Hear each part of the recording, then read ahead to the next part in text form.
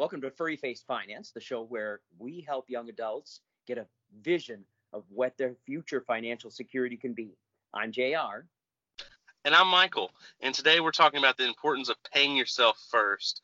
And the reason that we're talking about that is because if you don't have a good, strong base to start, then that's going to add stresses down the line. So really today we're talking about removing one of the stresses in your life, and then that'll make your future better.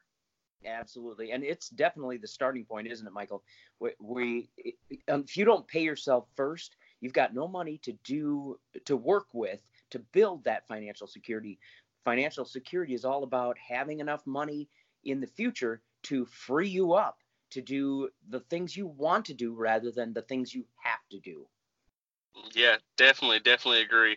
And I think the best part to start with is kind of the best gauge is the first 10% of your paycheck is to try to hit that first and foremost. And that still leaves you 90% to care for all of your other financial needs that you may have, your bills that come along the way. Yeah, that 10% mark it seems like a chunk when you're first trying it, but it really is not that big a deal. You will be surprised, and we've told this to people over and over again. You will be surprised how you will not miss that money. I know most of us are living paycheck to paycheck. That's understandable, but that money, once you discipline yourself to put it away, you really don't miss it. Yeah, very true. And I mean, that's a big thing is that when you're first starting out, like I'm sure a lot of the audience I mean, maybe you don't have the full 10% that you can put back out of your paycheck for different circumstances. Put what you can back, maybe 5%. Heck, I know I've started even at 1% just because, I'm a single income guy myself with a family of 4. So I'm putting back what I can. It's not 10%, but it's still a base to get started and go ahead and practice that discipline. Because if you go ahead and start getting that foundation set, then when you do have the money and can do the 10%, you're already in that mindset of saving. Right. And putting aside 10%, in this day and age is far easier than when I was young. I'm going to kind of age myself here because when I had my first checking account, my first savings account, there was no such thing as direct deposit. If I wanted to put 10% away, I had to physically write out the deposit slip. One part of my check goes into my checking account. One part of my check goes into my savings account. I had to physically do that. Today, all you have to do is go down to the nearest bank, sit down with one of the tellers, and say, I want to open 2 accounts. I want a checking account and I want a savings account. And that's how you get started. You go to your employer, ask them, how do I direct deposit my check into 2 different accounts? And most employers are doing direct deposit now, and you can set that up to do exactly that. Now, your employer may not be able to set aside a percentage. You may have to set aside a dollar amount, but you can do the calculation and just set that certain dollar amount to go into your savings account rather than your checking account. Then the money that hits your checking accounts, it's all the money you have to use for your budget, so to speak. Yeah, true. And I know for me, with that direct deposit it's so huge because then you don't even have to see it. There's no visualizing of, oh, I have less. It's just, this is what my pay is and this is what I'm rolling with. And that's how I budget my monthly. So I think the direct deposit is a phenomenal idea. And I know that JR has actually turned me on to some people going back to the percentage is that, we were talking about maybe if you don't have the full 10%, then you can do 5% or even less. But there is this thing called FIRE, and JR can talk a little bit more about this, where people can save sometimes up to 30 to 70% of their check. You want to kind of give us a little bit more detail on that, JR? Yeah, the FIRE community is like an entire community online.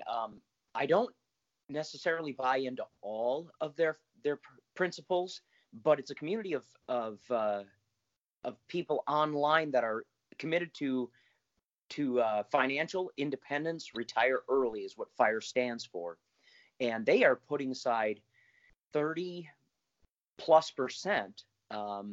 And in fact, I've heard one recently that they had put aside 75% of their income, which again, we're talking seems like a lot, but that my wife and I had discussed that when our kids were young, we decided we wanted to homeschool our kids, and so she didn't work a job.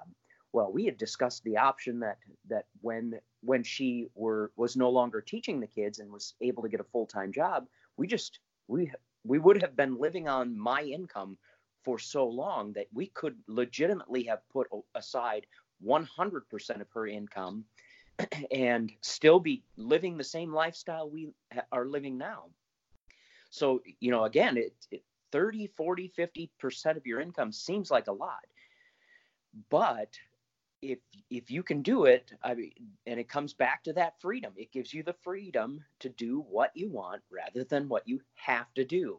So it's definitely something to consider, at least.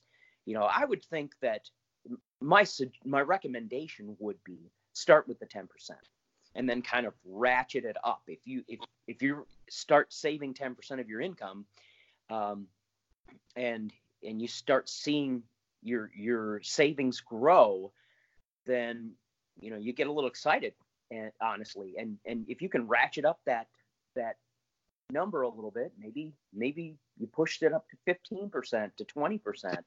It starts to give you a lot of options. Yeah, that's very true.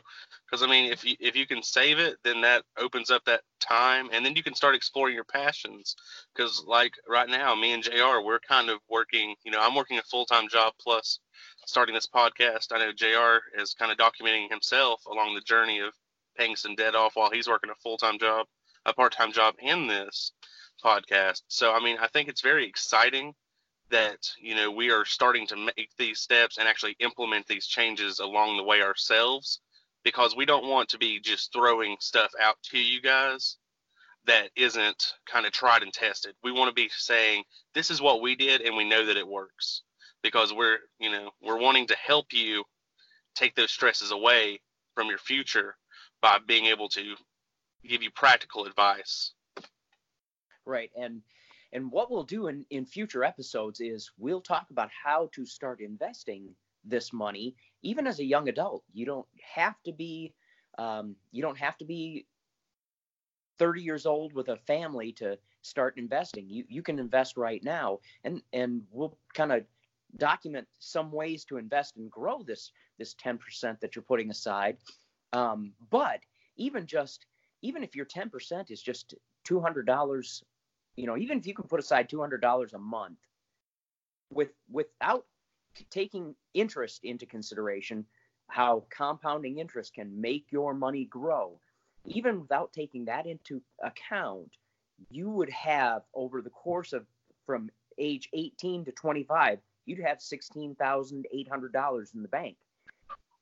And I don't know about you, but I wouldn't mind having $16,800 that I could do what I want with. So you in pretty short order as a young adult, you can get this launched and get started right and establish that financial security for the future. And we really believe in you. We believe that you can do this, and we're here to help. Yeah, and we want to help you with every step of the way in this process. Like JR kind of gave a little bit of our future, and we want to keep doing this. So we want you to follow along with the journey. You can follow us on Instagram at Furry Faced Finance. You can DM us through there, or we also have a Snapchat at Furry Faced. You can send us a chat. We'll be happy to reach out with you to go over any questions that you might have, or just to chat with us in general. I mean, sometimes we just need a little encouragement, a pick-me-up, and, kind of maybe some questions on how to get started and how to continue the discipline. We're here for that. Those tough days when you have a big purchase coming up, maybe you want that big TV, your brother got a new TV, but you're like, I don't know, I want it, but, and you're kind of on the fence.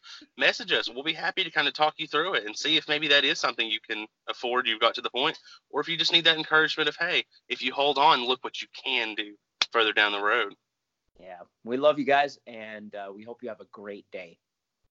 Take care.